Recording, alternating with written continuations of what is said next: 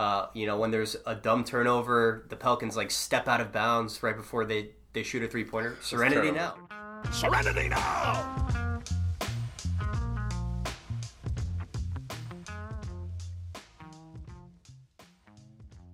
Hey guys, you're listening to Birdwatch, New Orleans Pelicans podcast powered by NOLA.com. I am your host, Christian Clark, the Pelicans beat writer for NOLA.com. Here today with sports producer / sports utility man, Jeff Nowak. Yo. Jeff, I am wearing a red Santa suit today. I have stuffed a pillow inside of my shirt. It's actually true. It's really kind of creepy, actually. I have an enormous sack sitting next to me. And, Jeff, hold it together, all right? Be an adult. Sorry, you're right. And that's because we're handing out Christmas presents to a couple different New Orleans Pelicans players today. The organization as a whole. I think it's going to be some fun. I just got back from Minneapolis, and I can report that it is cold as hell there in December.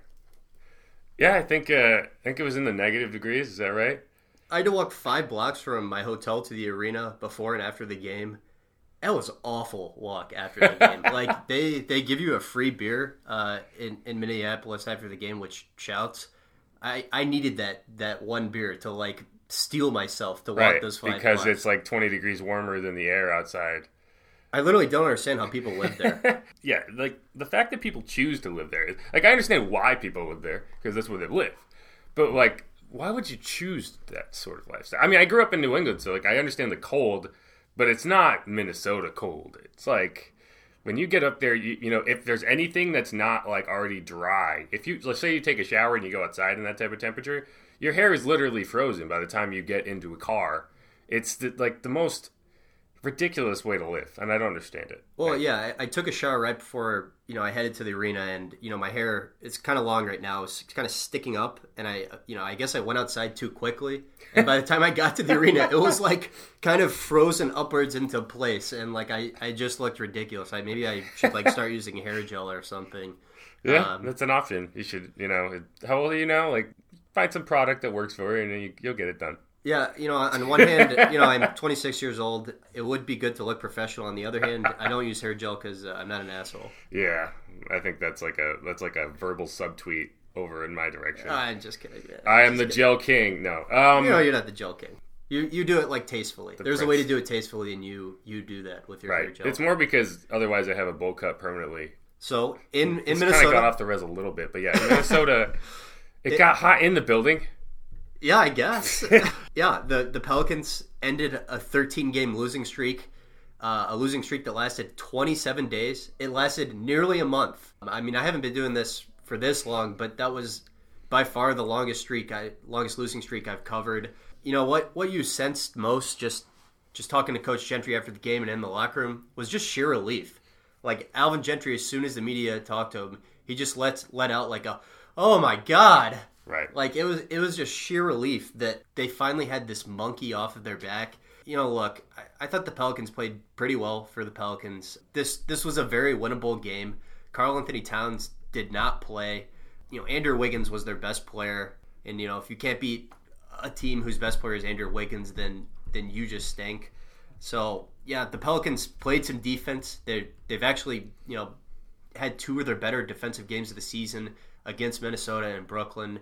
They kept both of those opponents under 100 points in regulation, something they didn't do at all up to that point. So I thought it was a pretty good performance. I'm not going to go out of my way and say the Pelicans are turning this thing around or anything just because they beat a pretty mediocre Timberwolves team that didn't have their best player. But yeah, it was nice just not to have to talk about a losing streak anymore. Right. And the Brooklyn Nets game from the other night, they should have won that game, first off. And it was an ugly, ugly game. But I think they need some ugly games. I think that, ugly games, that if the Pelicans can win ugly games at the end of a 13-game losing streak, I think that's really, positive about the team itself. Because you don't compete in games like that when you're not shooting well, when when everything seems to be hitting the rim, hitting the back rim, coming out. If you're not still engaged, right? Which would be very easy. You see a lot of teams the Timberwolves, for instance, are a very good example of a team whose locker room just completely fractured. at the end of the Tom Thibodeau era with, Jimmy Butler basically, saying get at me with playing the starters with the subs and beating them in practice. Like, that's the type of atmosphere that's unhealthy. That's really easy to be born out of a 13-game losing streak. And if I'm impressed with one thing about this team, it's they handled this well. There was no sniping, at least not externally, which is really, if there's stuff inside the locker room, there's always stuff inside the locker room and you handle it internally and, whatever. But there was no reports of like JJ Redick is pissed off at blah, blah, blah, or he's just an example. But you didn't see any of that. And I think that's pretty telling about like the fact that there's still a good morale on this team, even though they're losing. And I think, you could say a lot of criticism on Gentry during that streak, but I think he deserves credit for making sure that team kind of stayed a good, cohesive unit. Yeah, I think that's a fair point. When you lose that many games in a row, it's very common to see, backstabbing. It's very common to see sniping to the media off the record. We saw that with the Cleveland Cavaliers where they all were like, oh, John Beilein, this is college coach gimmicky stuff. There was none of that in New Orleans. Drew Holiday and Brandon Ingram are two of the guys who kind of talk to the media after every game almost, and they both were able to remain pretty positive throughout that losing streak. They said mostly the right things. So yeah, this locker room never fractured throughout, and I think that's a pretty good sign. I don't think it's a coincidence that we've seen the Pelicans play two of their better defensive games of the season now that Derek Favors is back in the lineup and healthy.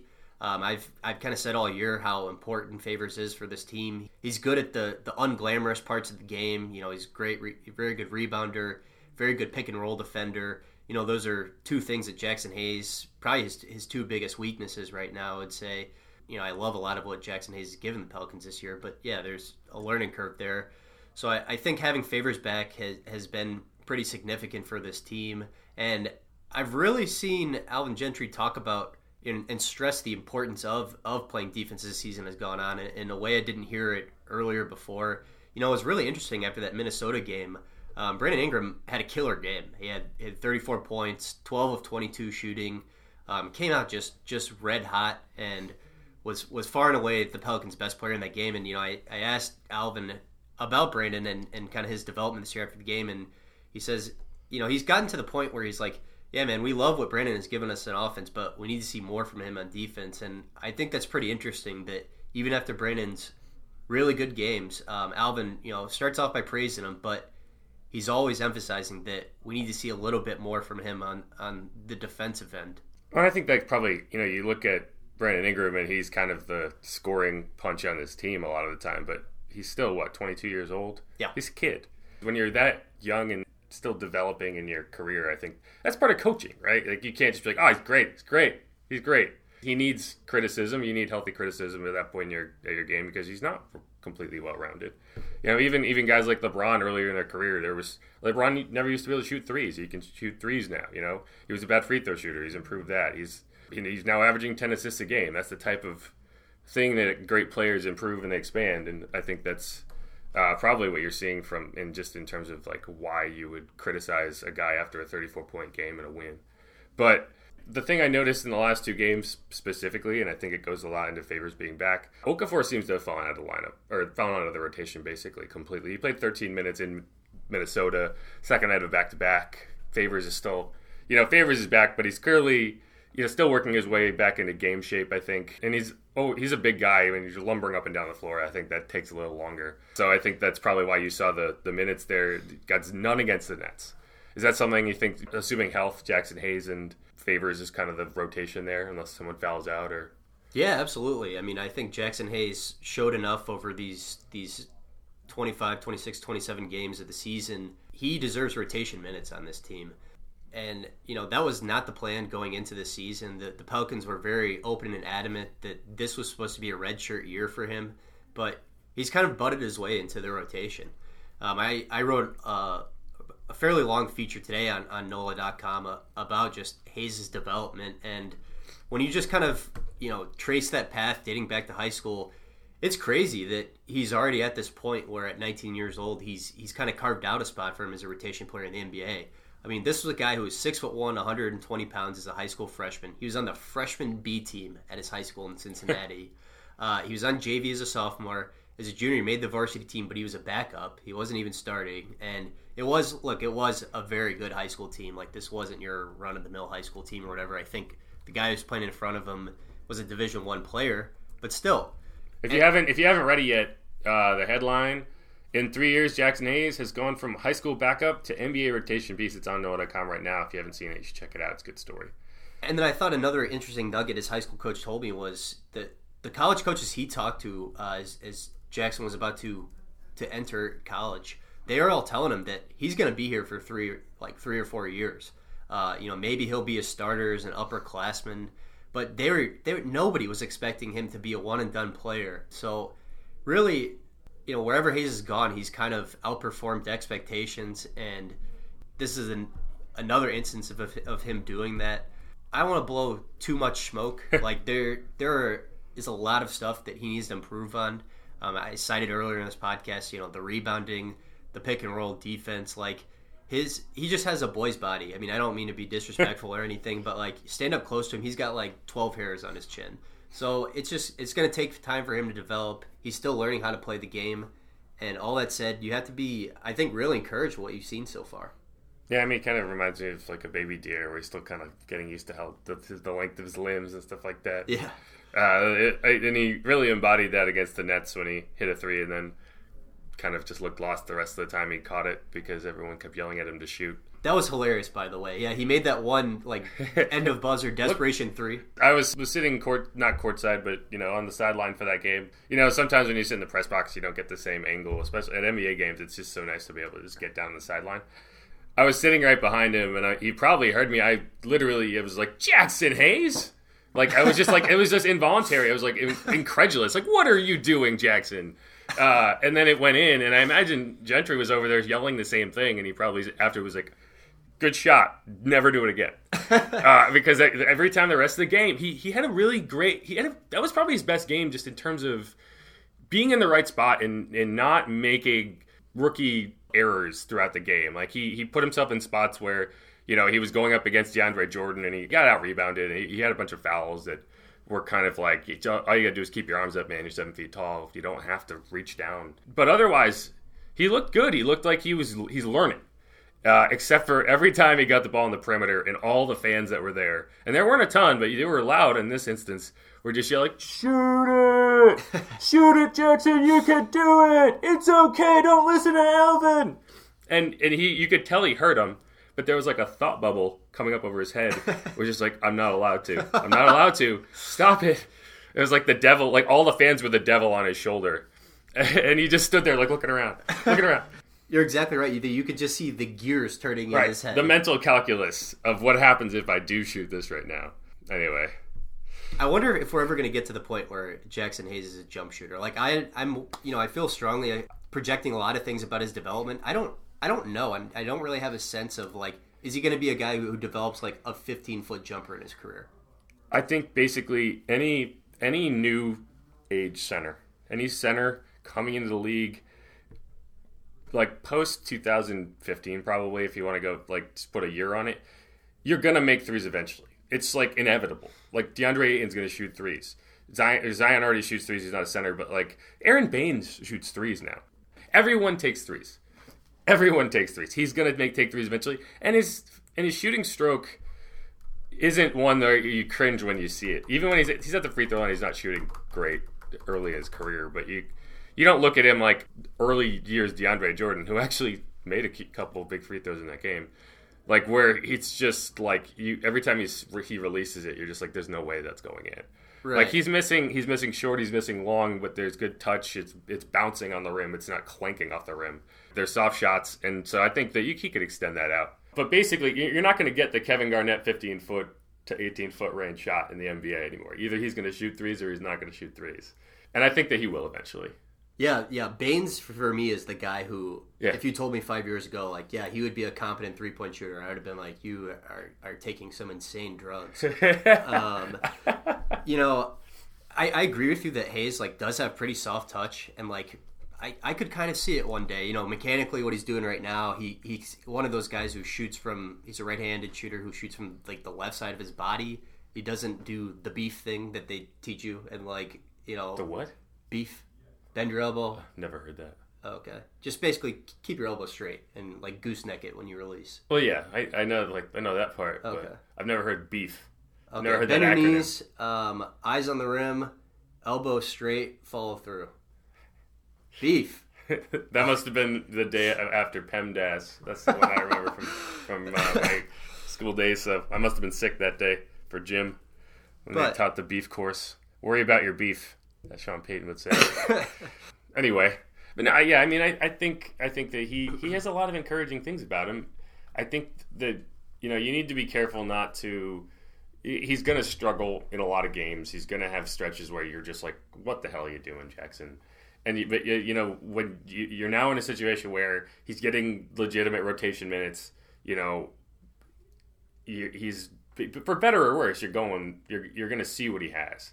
But I do think it's important that you kind of couch it with be prepared for some ugly moments. Be prepared for a lot of just fouls that are born out of just not really understanding the positioning that he needs to be in, not really being strong enough to stand up against DeAndre Jordan.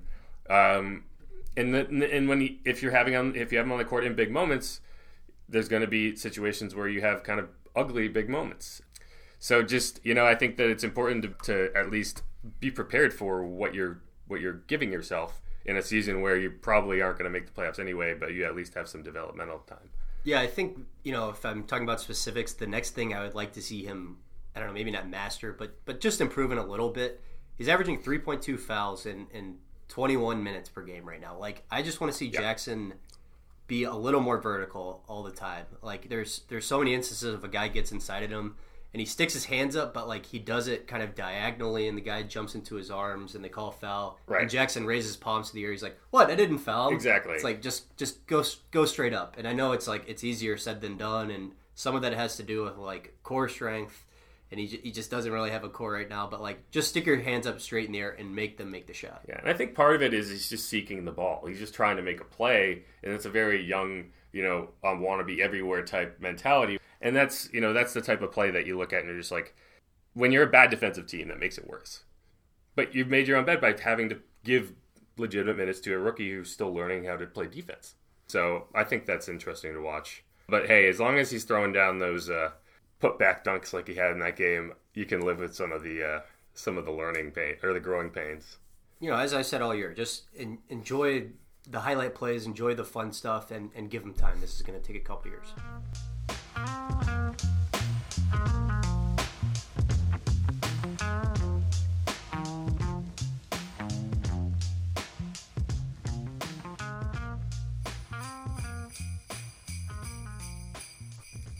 Back here on Birdwatch, Pelicans podcast powered by NOLA.com.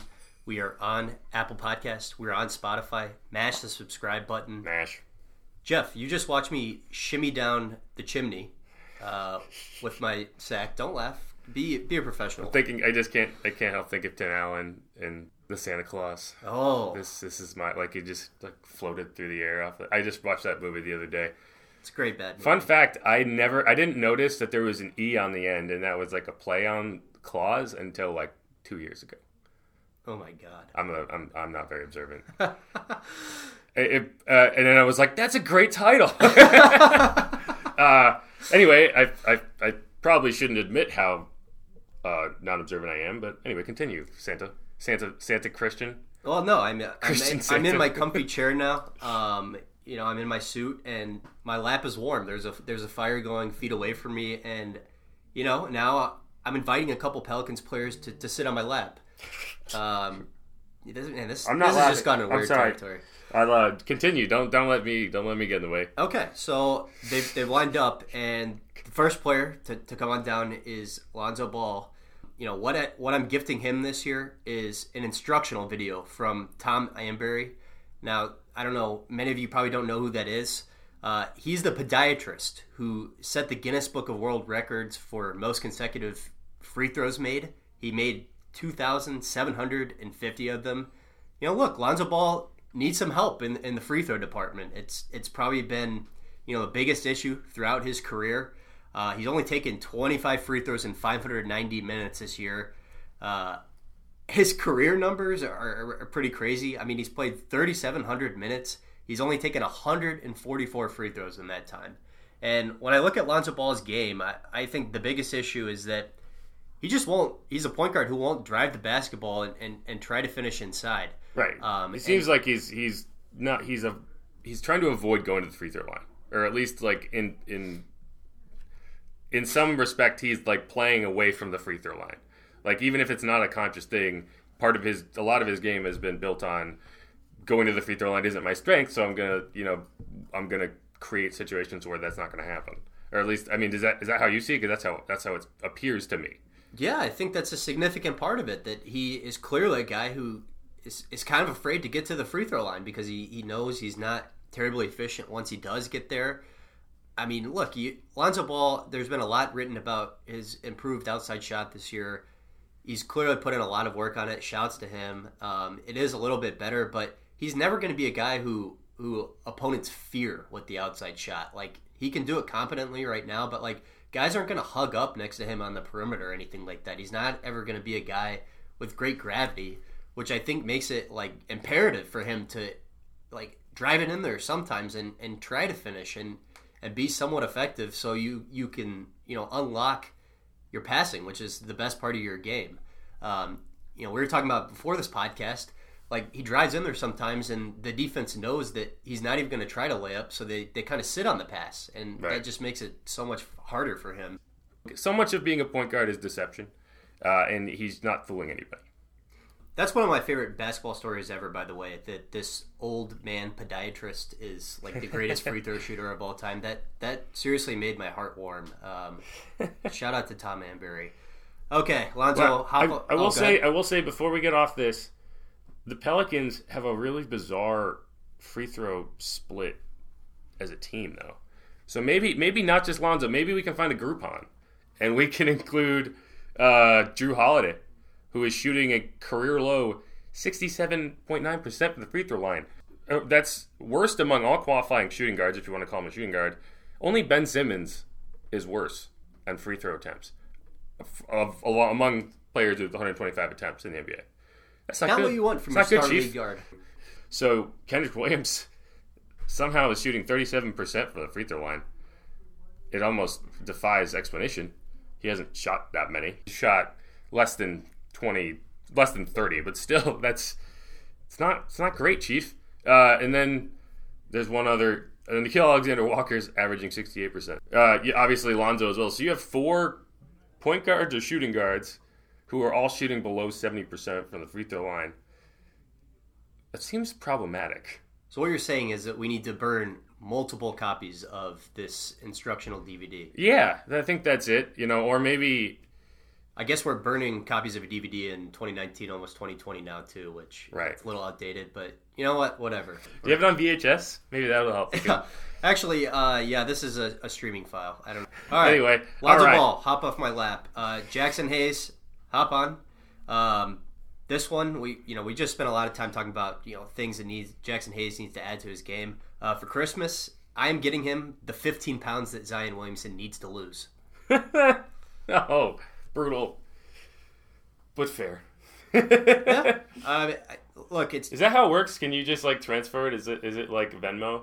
Dude, I literally go to every house across the world in one night. Fair. Zion Williamson, a little bit puffy right now. He's on the court shooting jump shots. I would call that very light work. There's no lift at all when he's shooting. I would call it very light work. I think we're still weeks away from his return. Yeah. I don't think you see him until the 2019 at the early. I mean 2020 at the earliest. Like there's isn't even a point in looking at the next few games. Like until you hear that he's in drills and live drills, it's not even close. Yeah. Zion's listed at 285. Jackson Hayes is listed at 215. Has there ever been an instance in NBA history where a power forward was 70 pounds heavier than a center on the same team? Of the same age. It's not even like one's a rookie and one's a one's a veteran. They're literally both 19 or is Zion 20 now? Both 19, yeah. Yeah, I mean that's a pretty big disparity considering the one that's 70 pounds lighter is 6 inches taller. Yeah, those two guys are really good friends too, and just seeing them together, yucking it up, is a good snapshot and a good reminder that people just develop at their own pace. Like Zion Williamson has been a grown-ass man for a while, and Jackson Hayes is very much a late bloomer. I'm late bloomer, myself. I still grew when I was like 24, 25, so I guess I can sympathize with him in some ways. But yeah, man, I mean, Jackson Hayes could use that weight. We need to get him on the 5,000, whatever Michael Phelps diet is. Yeah. Yeah, if they could just switch diet plans, I think they would probably figure that out, whatever that is. But I mean, just in the sense that you have two 19-year-olds that are both like exciting to think about for a future of this team. I think they'll get the weight disparity a little closer. I think as their careers go on, that 70-pound gap will probably, come together. I'm very much looking forward to a front court of Jackson Hayes and Zion Williamson. I mean, they've got a very strong chance to just be the most athletic front court in the NBA. That's a lot of blocks, a lot of steals, a ton of dunks between those two guys. I mean, that's a recipe for fun. As long as you kind of fill in the gaps with a lot of shooting, especially if Brandon Ingram's your three. I mean, it kind of reminds me of, when Blake Griffin was a young player with the Clippers, and then they had DeAndre Jordan. Oh, okay. There's obviously, DeAndre Jordan's a very different player he came into the league built like a truck. And Blake Griffin also had injury issues as a young guy, but I think that's probably the best corollary you can have at this point in Zion's career. That's the type of exciting, Lob City kind of situation that you hope for. Can it happen? I don't know. All right, moving on. JJ Redick. Are you a Seinfeld watcher, Jeff? I dabble. I know the reference you're going into. Okay. So if any of you guys are familiar, George Costanza and his father have a coping mechanism for stressful or frustrating situations. They simply shout into the air, "Serenity now! Serenity now! Serenity now!" Anytime something bad happens, anytime something doesn't go your way, it's easy to make yourself feel better. Just yell "Serenity now!" Watching JJ out on the court with a lot of these young guys who are still really learning how to figure, just learn the basics of the game. I feel like, internally he's screaming "Serenity now." I think he should just kind of let it out. I mean, when Jahlil Okafor gets stuck in cement and pick and roll coverage and they give up another layup, JJ Redick should just yell "Serenity now." When there's a dumb turnover, the Pelicans step out of bounds right before they shoot a three-pointer. "Serenity now." JJ Redick, I think this has been an incredibly frustrating year. I mean, he's never missed the playoffs in the first 13 years of his career. Unless there's a trade, it looks like that streak's going to come to an end this year.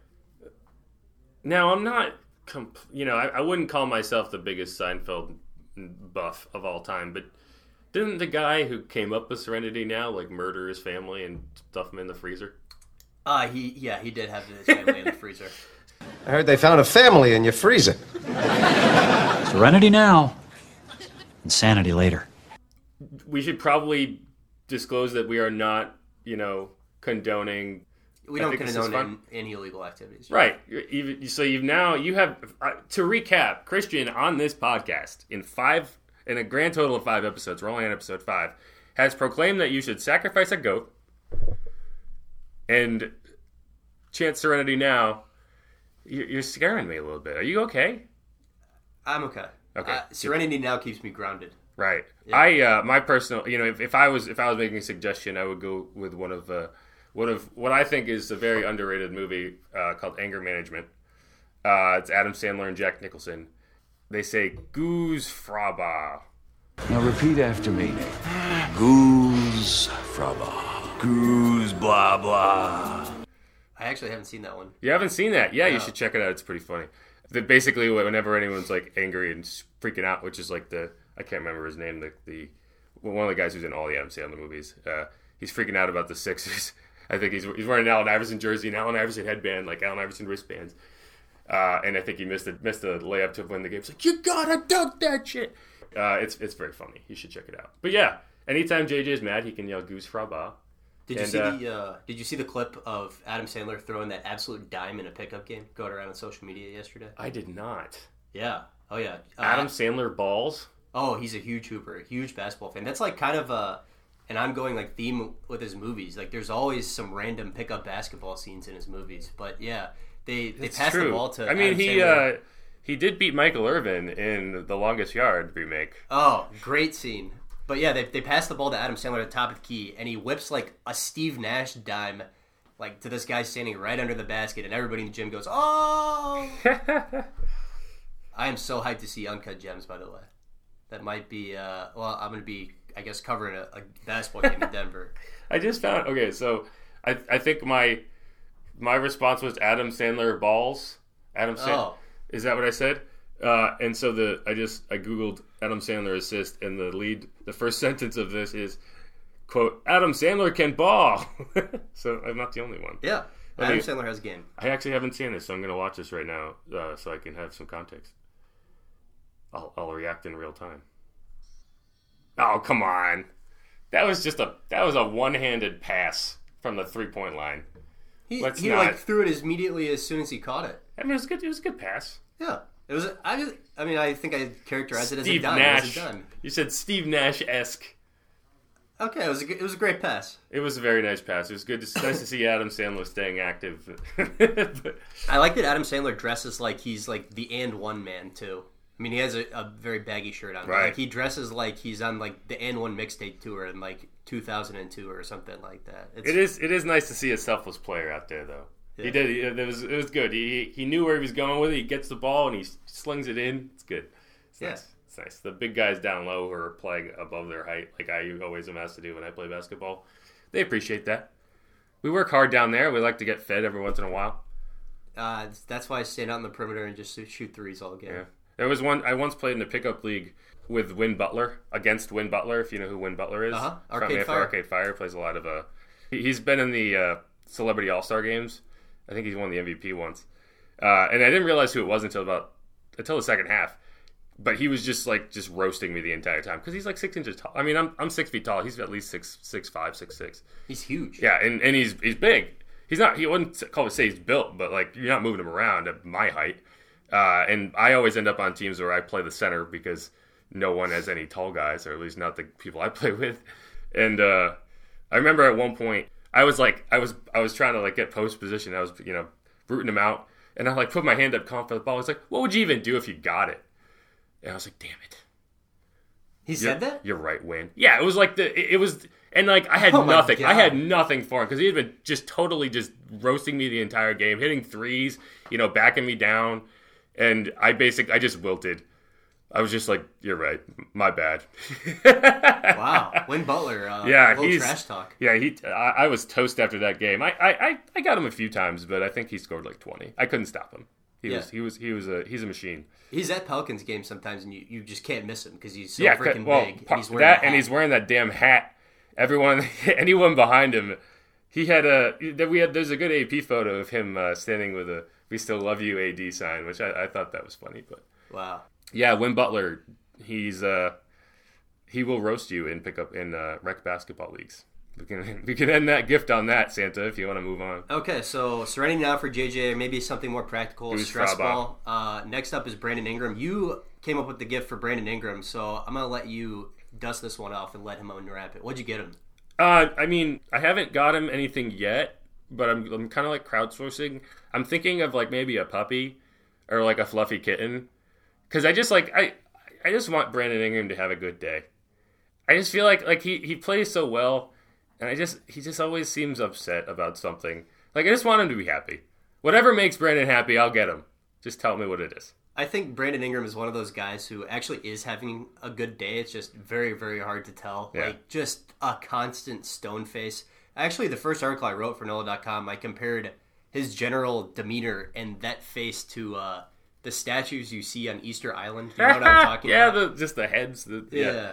That's what Brandon Ingram's, like, resting face reminds me of, like, the home that Squidward lives in SpongeBob. Oh, my God, you are correct. I always like to think that there's a whole body underneath those, if you know what I mean. Like that's just the top. But yeah, I mean like there's like resting bitch face, if you've ever heard of that, RBF. If we don't want to cuss on the podcast, I'm not cutting it out. I don't care.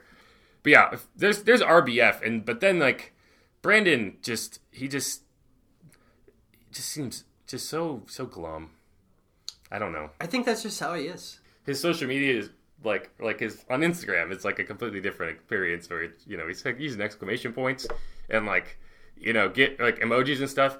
Like I don't think that I've ever seen the like facial equivalent of an exclamation point from Brandon Ingram at any point. Here, I mean, I think Alvin Gentry's basically said that too, which is like, I think he would like him to be a little more vocal, a little more like fiery. I mean, because he's putting out these great games. You'd like to see him get kind of fired up, and he does at times, but even then, it's still like kind of reserved. And he's still young. Maybe he'll grow into that. But either way, Brandon, I just want you to have a good day. Yeah, that's my gift to you. Tell me what you need to have. I just want to see those pearly whites. You got such a great smile.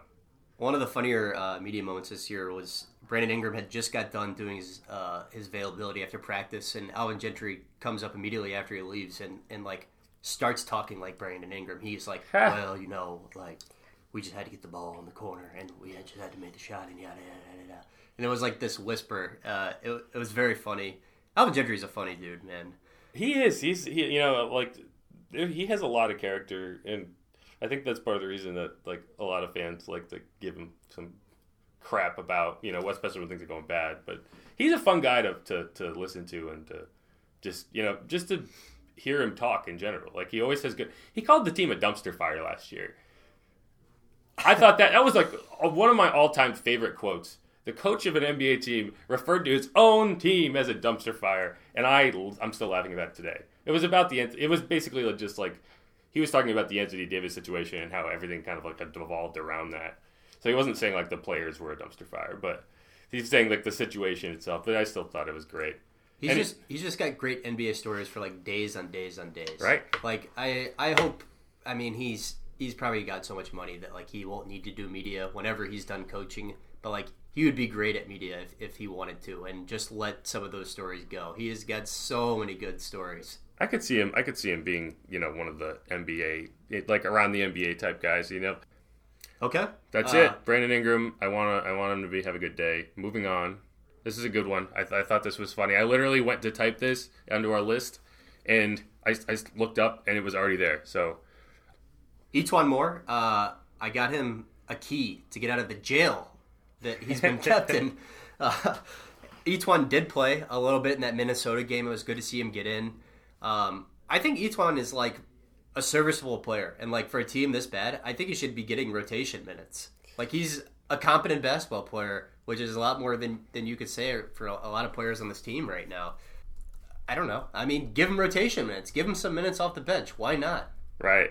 I mean, I was going to... So I was literally... I'm not kidding. I was actually typing this in, and then I realized it was already there. I was going to say, someone get him like a homing beacon, or like the type of chip, like you might like, so you can find, like if your pet runs away, you can go and find him. Because like, I literally don't know where he is half the time. A lot of times I go after the game like, was he hurt? Like, nope. He's just a DMPCD. And did not play coach's decision if that's not something that people use the acronym for. I don't know why I said it that way. But I mean, yeah, he hasn't played more than, he had 40 minutes against the Heat in a loss earlier this season. He had 30 minutes against the Clippers the game before that, and that was during the stretch where everyone was hurt. That was like mid-November. Yeah, I mean, they actually won that game against the Clippers, and it was crazy because like there was no Ball, there was no Ingram, there was no Redick, there was no Favors. But yeah, so like those were the only two games that he played significant minutes. Other than that, he's played more than 20 minutes 5 times. Yeah, I mean, look, E'Twaun can shoot. He's a pretty good decision maker. I mean, he's not really like... He's their best 3-point shooter statistically, if you want to look at it that way. Yeah. 40%. Pretty good decision maker. I enjoy watching him play basketball. Like, he's a pretty smart basketball player. Great locker room guy, by the way. Like, very well-liked teammate. There's a reason, he's been able to carve out a long career in the NBA. A pretty low-maintenance guy. So, more E'Twaun Moore. All right? Why not? It's all in the name. Yeah.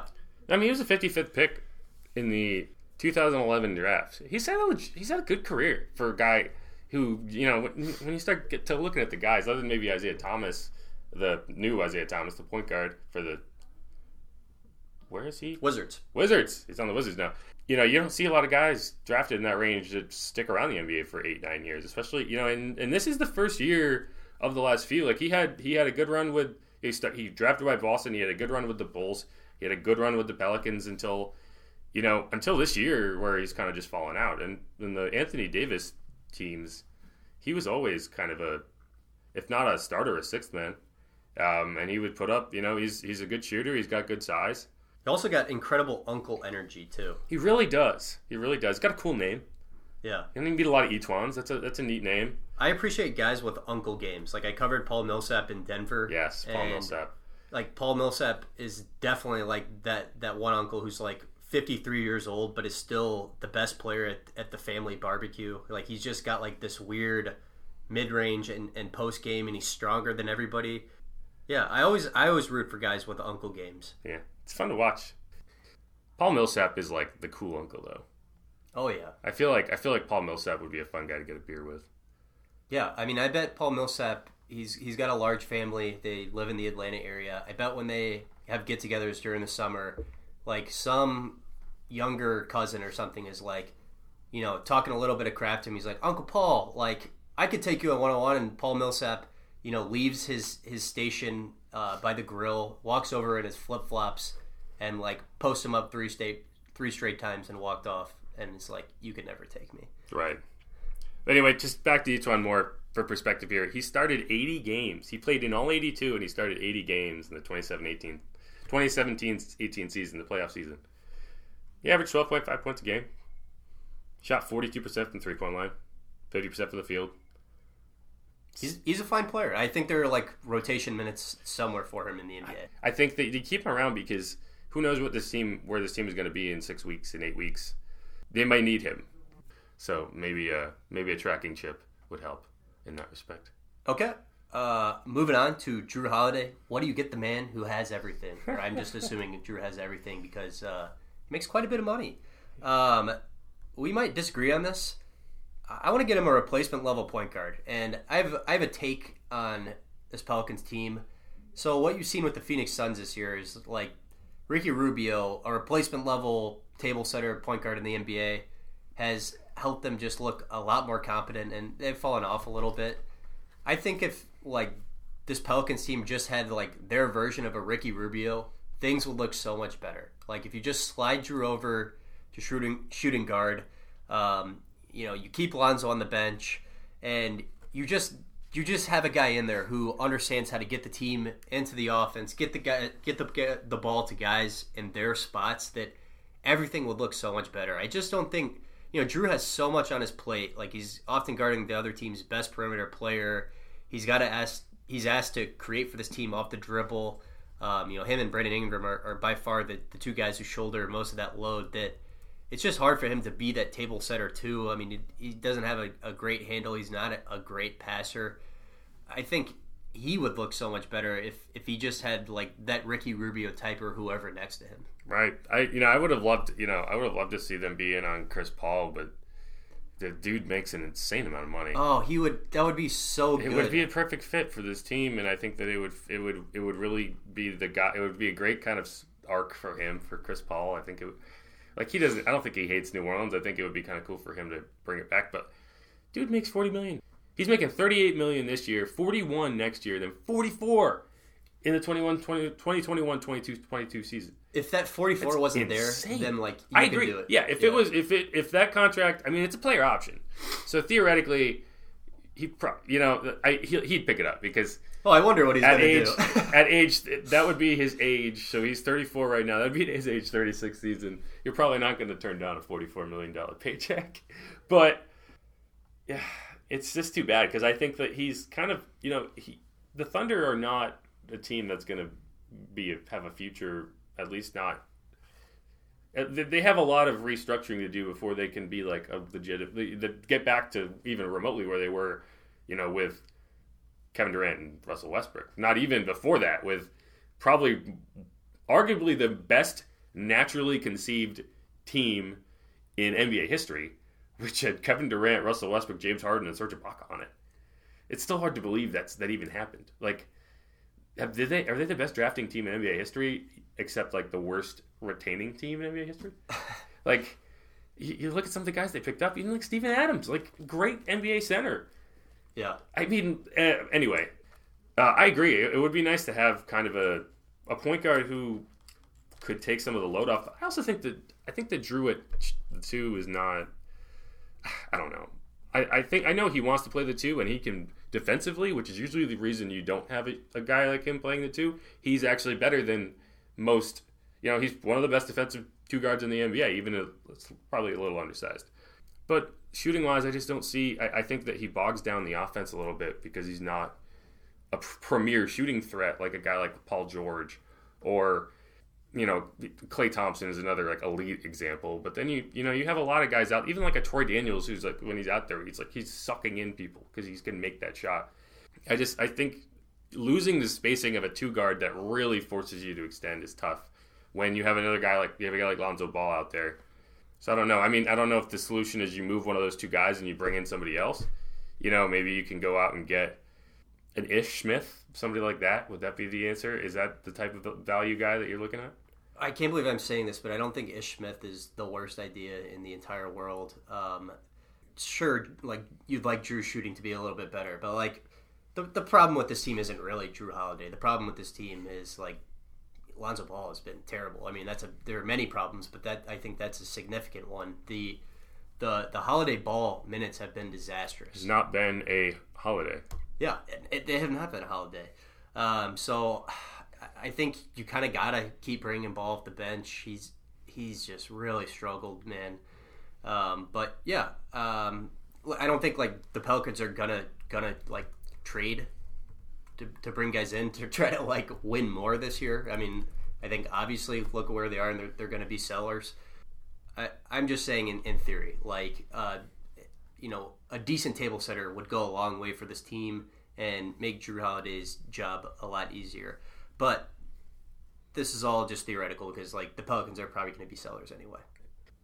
It's the holiday season. Okay. Next on our list, we've got Kenneth Hustle the first. This is another gift from you. What are you unboxing for Kenrich Williams? Kenrich Williams. Or you may, as you probably don't know him on Twitter, as Williams Kenrich, at Williams Kenrich. Y'all, why don't you follow Kenny on Twitter? This dude This dude plays in the NBA. He's given it. His nickname is Kenny Hustler because he does everything on the court. And he's got 2,200 followers on Twitter. How's that even possible? He's got a verified account. I know this is him because he's got a check mark. I think one of the things I love about Kenrich is that he could care less about clout. Like one of my favorite things that he told me earlier this year was he was like, we were asking him about like this play he made where he dived on the floor and passed it to JJ Redick. He's like, yeah, I like doing that stuff more than like making a 3-pointer. Like that's Kenrich Williams. He loves just being like that under the radar dirty work guy. That's one of the reasons I appreciate him. I like guys who know their roles. Right. He reminds me a lot of Marcus Smart. At more of a forward position, like more of a kind of a swing position than Smart as a guard. But they do a lot of the same things. They talk about Marcus Smart like Mr. Winning Plays. Like he just makes winning plays, and I think Kenny does the same thing. But yeah, if my gift to Kenny would be just follow the guy on Twitter, man. Okay. I didn't even know this existed until today, but you know what I'm doing right now as I say this? Oh. Following 2236, Kenny's newest Twitter follower. I'm even going to retweet it to prove that I'm legit. Jeff is getting Kenrich Williams some clout, and he's helping that clout by following. I'm going to retweet this and say follow Kenny Hustle on Twitter. Okay. So I'm not just here for I'm not all talk here. I'm gonna gift Kenrich Williams a babysitter because he has a newborn, and I don't think he's sleeping a lot right now. His girlfriend lives here in New Orleans with their child. Sleep is important, Jeff. We've made a lot of discoveries on just how important it is for professional athletes to get their 8 and 10 hours. So I'm getting Kenrich Williams a babysitter. So maybe him and his girl can have a date night, and that'd be nice. He can get his 8 hours. Okay. Okay, we're tweeted. We have a tweet. Okay. Next up on our list, Josh Hart come sit on Santa Clark's lap. Josh Hart. Santa Clark? Did you say Santa I did. Clark? Yeah. Oh my god. Josh Hart seems like that NBA player who like loves memes. He seems like he's really into it. We are gonna get him a framed digital image of the James Harden gif. Some of you might know what I'm talking about. It was when James Harden was called for a foul and he slammed the basketball on the floor, but it slipped through his hands on the way up and conked him in the head. And Josh Hart kind of turned toward the camera and had this funny reaction. So we're gonna get that. He looks like a robot that just like short circuited, and he's just like, what, okay, and it's great. Josh Hart is a very emotive player on the court, which I appreciate. He's got probably Brandon Ingram is on one end of the spectrum of like emotional players. He's on the other end. Josh Hart also, like, I feel like 50% of the time he hits a corner three, he turns around to the opposing bench and like, it's the type of thing you want. Like, it's healthy type jawing. It's not like, Jackson almost got in a fight with was it DeAndre Jordan? I don't think that would have gone well for him. But I mean, that's the type of thing that you kind of enjoy. That's what makes the NBA great, is they let him kind of chirp. Like, if that's not something you're allowed to do in college. But yeah, so just to be clear, our gift to Josh Hart is a digital frame that literally just plays the James Harden gif on a loop. Yeah. Never ends. I imagine him hanging that right over his fireplace, next to the picture of him and his family. He'll be great. All right, Jeff. The last gift in my sack is a gift for the New Orleans Pelicans team-wide. We've talked a lot about their marketing slogan this year, Won't Bow Down. Won't Bow Down is not doing it for a lot of people. I want to get them a new marketing slogan. What exactly, I'm not sure. Chart a new course, fly without fear. I wrote down take flight, but then I realized that's the Jets. Yeah, we can't just rip off the Jets. Is it the Jets? It is. I looked it up. Okay. We can't do it big. But I think we need something cool that has to do with flying in there. I just think it's weird to have a marketing slogan that's like a nod to the Lakers. Like, it has to be about you. It can't be about somebody else. Right, and it's because I think the idea was to have like fans identify with it, but it's really just the players that are really identifying with it, especially when the team is bad. Like, it's tough to just get excited about like that video. Like, for instance, that video going into the fourth quarter, where they kind of like they hammer on that catchphrase. If this was a good team, if they were winning and they were in a lot of close games, that would be fun. That would be exciting. It'd be cool. It's just like when they play it now, it's just like, all right.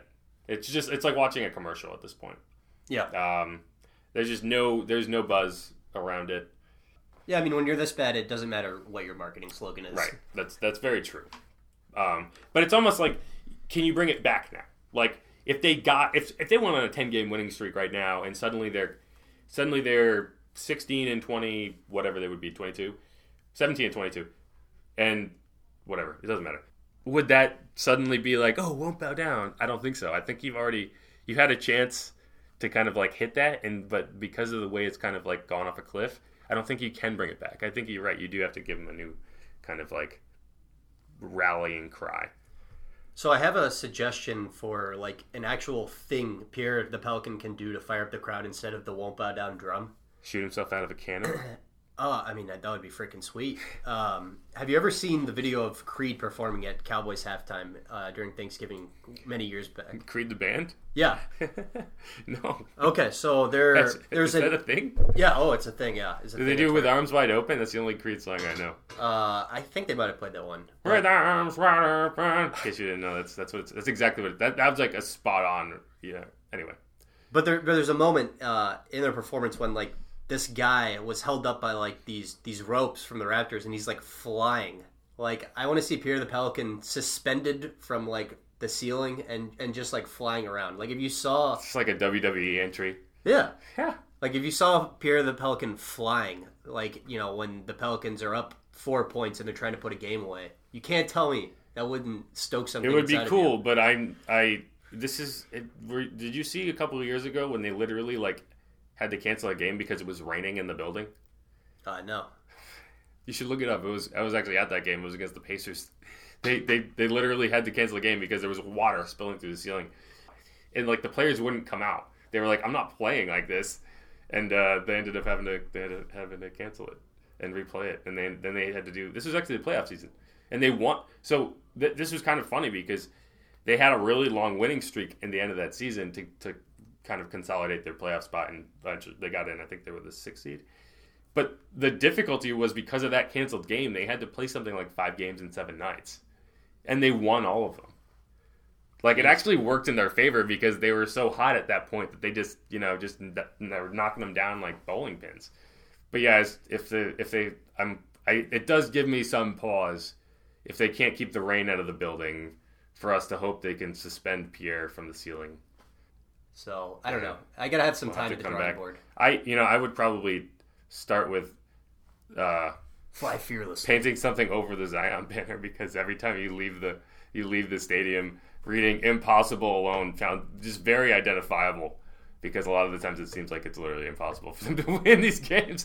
But we have one more, and it's kind of on the same theme, which is for Pierre specifically. Even if we don't give him a high wire act in the stadium, I think that we should set up a pay-per-view boxing match with friend of the program, Scott Kushner. He's NOLA.com's Pelicans columnist, because he said some very mean things about Pierre's drum. If you don't remember, we'll splice them in. Here you go. Here's what Scott had to say about the drum. God, that is the worst thing in sports, isn't it? How dare you? Yeah. So did you remember that? You were there for that one. Do you remember? You're a drum apologist. I've taken a lot of heat for that. I think it's important to note that I think I was playing the foil a little bit, and also don't back down. Don't. I'm bound down. He's bound down. I don't think that would go well for Scott. Oh no, Pierre fights dirty.